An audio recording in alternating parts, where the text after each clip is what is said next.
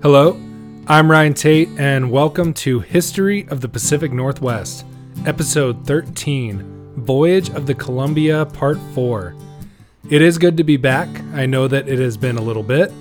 When last we met, John Kendrick and Robert Gray had decided to swap ships and part ways.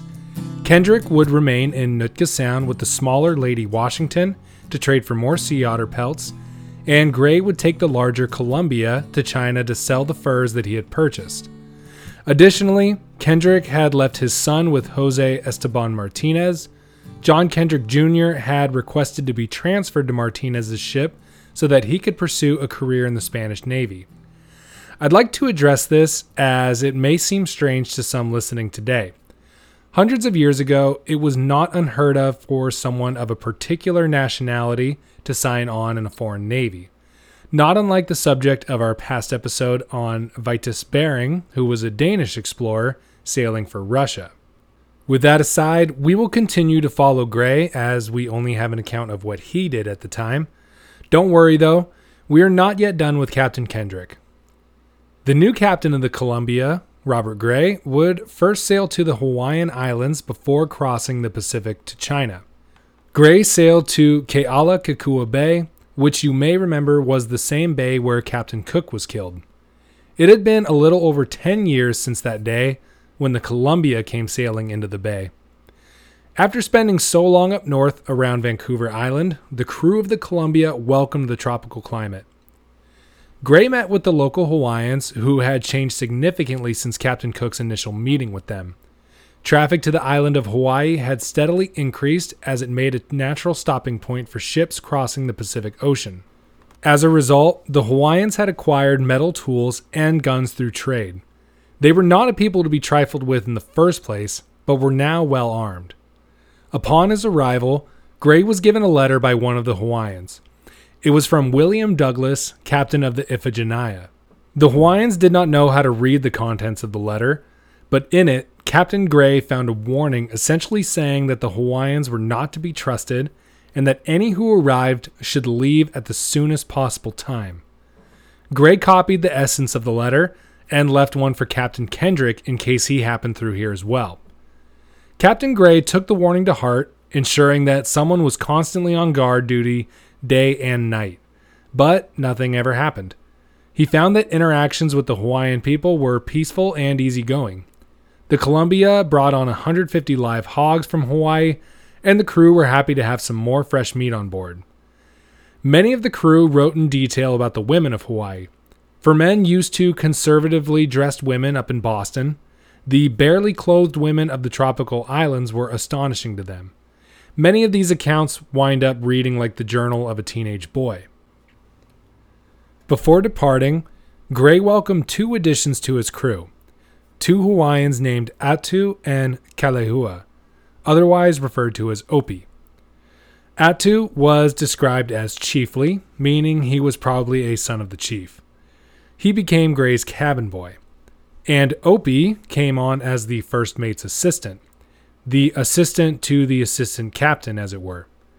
It was common for indigenous people to join European expeditions who they came in contact with, sometimes willingly, but usually not. In this case, I am unsure the reasons for Atu and Opie coming along, but they would venture further from home than any other Hawaiian before. Gray also left commemorative medals at Kealakekua Bay. He left these medals almost everywhere he visited. These medals had a twofold effect. One, they were proof that Robert Gray indeed went where he said he did. And two, they were a point of pride for the young United States as it attempted to project itself into the world. From Hawaii, Gray sailed to Macau, China. He was amazed at the bustling harbor before him. The harbor of Boston in 1790 couldn't compare to the trade hub around Macau. There was so much traffic that any foreign ship entering had to take on a Chinese pilot to navigate the waterway. Despite being a major trade hub, China was almost entirely closed off to foreigners. In Macau, foreigners were relegated to factories. These were trading posts designed for the transfer of goods. These factories, which flew flags from the different nations who ran them, were organized along a single street.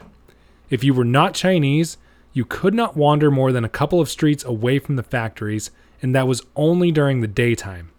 Chinese authorities mandated a strict curfew on foreigners. Being caught away from the factories, or out when you weren't supposed to, was grounds for immediate expulsion from China. Foreign women were also forbidden from entering China entirely. The Chinese leadership had several reasons for all of these strict rules. At this time, Chinese culture was centered around self-identity and inward focus. They had tremendous worries that foreign culture and ideas would corrupt Chinese culture and their way of life.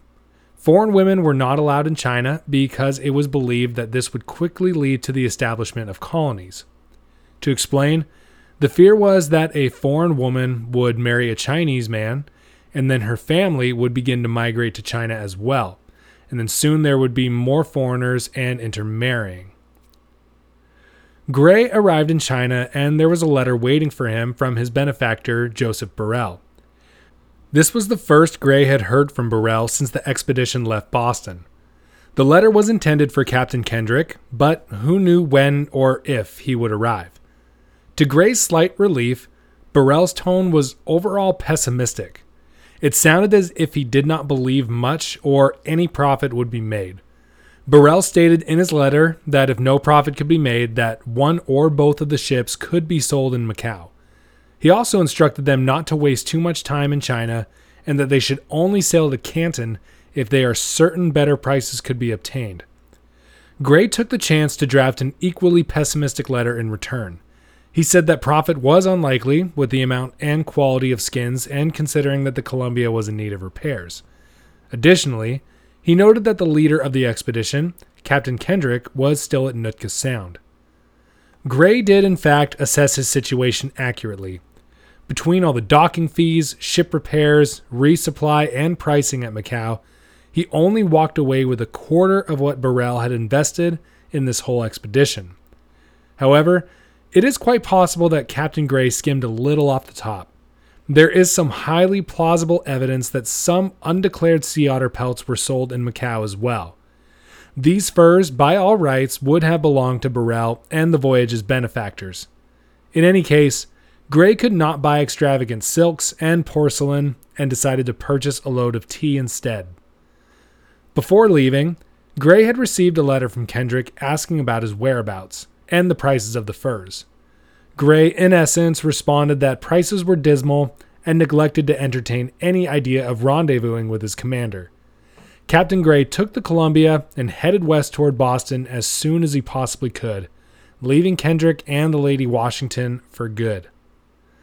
After sailing around the Cape of Good Hope and across the Atlantic, Robert Gray passed Castle Island at the edge of Boston Harbor. He had carried the Stars and Stripes around the world and was the first American to do so. One can imagine Captain Gray standing on the deck of the Columbia on August 9th of 1790. His home was finally in front of him once more. Despite the lack of profit on this expedition, he had still done it, gone around the entire earth, braved storms, treated with indigenous people, and had done it all without the help of his commander. The serious and businesslike Gray may have even smiled as he stood near Nancy the goat, the Voyage's mascot, watching Boston unfold on the horizon. Gray arrived to a hero's welcome. Citizens gathered at the harbor to watch the Columbia sail in. It was a point of pride for an American, not to mention a Bostonian, to have circumnavigated the globe. The Columbia offered a cannon salute and the people cheered. Gray marched at the head of a procession to the Capitol building. Along with him was his first mate, Joseph Ingraham, and the other officers, likely including Robert Haswell. Attu and Opie were also there. Attu was dressed in full regal splendor. He wore a feathered cape and helmet. He would have been the most brightly dressed person in the whole parade, and probably in the whole city. If you are curious, Attu's feathered helmet, or mahiole, is on display at the Peabody Museum of Archaeology and Ethnology at Harvard University. It is not as bright as it was in 1790, but it is still a fascinating piece. I've put a link to the museum in the show notes if you are interested.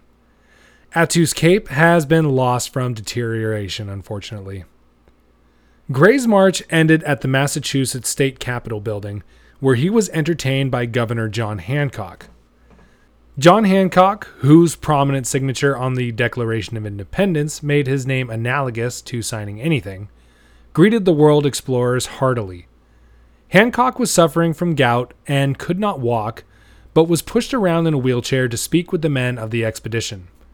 John Hancock was delighted to hear about their adventures in the Pacific, run-ins with foreign nations, Nootka Sound, Hawaii, and the Far East. It would have been a thrilling evening to hear all of this discussed. Gray's glad-handing with the governor would not last forever, and he would next have to face Joseph Burrell, who had lost a tremendous amount of his investment on this expedition. With the new U.S. Constitution came new federal import duties and taxes. After paying taxes on the tea which Gray had returned with, the entire venture returned a mere $304. Almost all of Burrell's $49,000 investment had been lost. Gray had two advantages, though. His name was abuzz all over Boston and probably even the entire state. He was famous for his endeavor, and let us not forget that Gray was not the man in charge of the voyage. Gray and his other officers sat in Burrell's office, recounting the failures and incompetencies of Captain Kendrick. They were quick to pin everything on their leader. Burrell was inclined to listen to them, as there was no one else to provide any other narrative. Despite the failures of the first voyage, Burrell was ready to fund a second expedition with Robert Gray as the commander. Burrell understood that Gray now had valuable insight and knowledge pertaining to the sea otter trade. Burrell told Gray that he would personally finance this voyage himself if he had to. He obviously had faith that Robert Gray was the man for the job. A month after Gray's return to Boston, the Columbia was caulked and repaired. Many of the trinkets that had been brought for trade were still on the ship. The Native Americans of the Pacific Northwest had no interest in any of these things. This time, the ship would be loaded with copper, more iron chisels, and even guns. Any reservations about trading guns were out the window now. Burrell still wanted 2 ships on the expedition, but Kendrick and the Lady Washington had still not arrived in Boston. Taking a page from John Mears's book, Gray thought they could build a sloop at Nootka Sound. They would be loaded up with the material necessary to frame the ship and cut down lumber at the Sound. A few personnel changes had been made to the expedition as well. For starters, the young Robert Haswell had been promoted to first mate on this voyage. Secondly, Joseph Burrell sent a clerk to accompany Gray on the voyage by the name of John Hoskins. Hoskins' role was blatantly obvious. He was there to ensure that no sales went unreported and that every penny the expedition made was accounted for. Burrell was making it clear that he may have had faith in Gray's leadership, but obviously did not trust the man. In his instructions to Gray, he told him that John Hoskins should be treated with the utmost respect as an extension of his own authority. The thought of having Burrell's agent constantly hovering over his shoulder bothered Gray to no end. That was something to fret over later, though. On October 1st, 1790, the Columbia sailed from Boston once more. Gray stood on the deck of his ship, Nancy the goat by his side. This time, Gray was not on some small sloop, but captain of a vessel worthy of being a flagship. This time, he was the man in charge, and things would be done his way. Robert Gray's first voyage would make him a famous American, and his second voyage would change the course of Pacific Northwest history. Before I go, I want to thank those of you who have been rating the podcast. It is truly appreciated. Another thank you to those of you who have been recommending the podcast to friends and family. It all makes a significant difference. As a reminder, if you want to do more to support the show, there is a donation program active on our website. Just go to historypnwpodcast.podbean.com. That is historypnwpodcast.podbean.com. Scroll to the bottom of the page and click or tap the blue donate button. You can also find a link in the show notes where you will also find contact information. If you have any questions or comments, you are welcome to email me. Again, I thank you all so much for listening to the podcast. It means so much to me.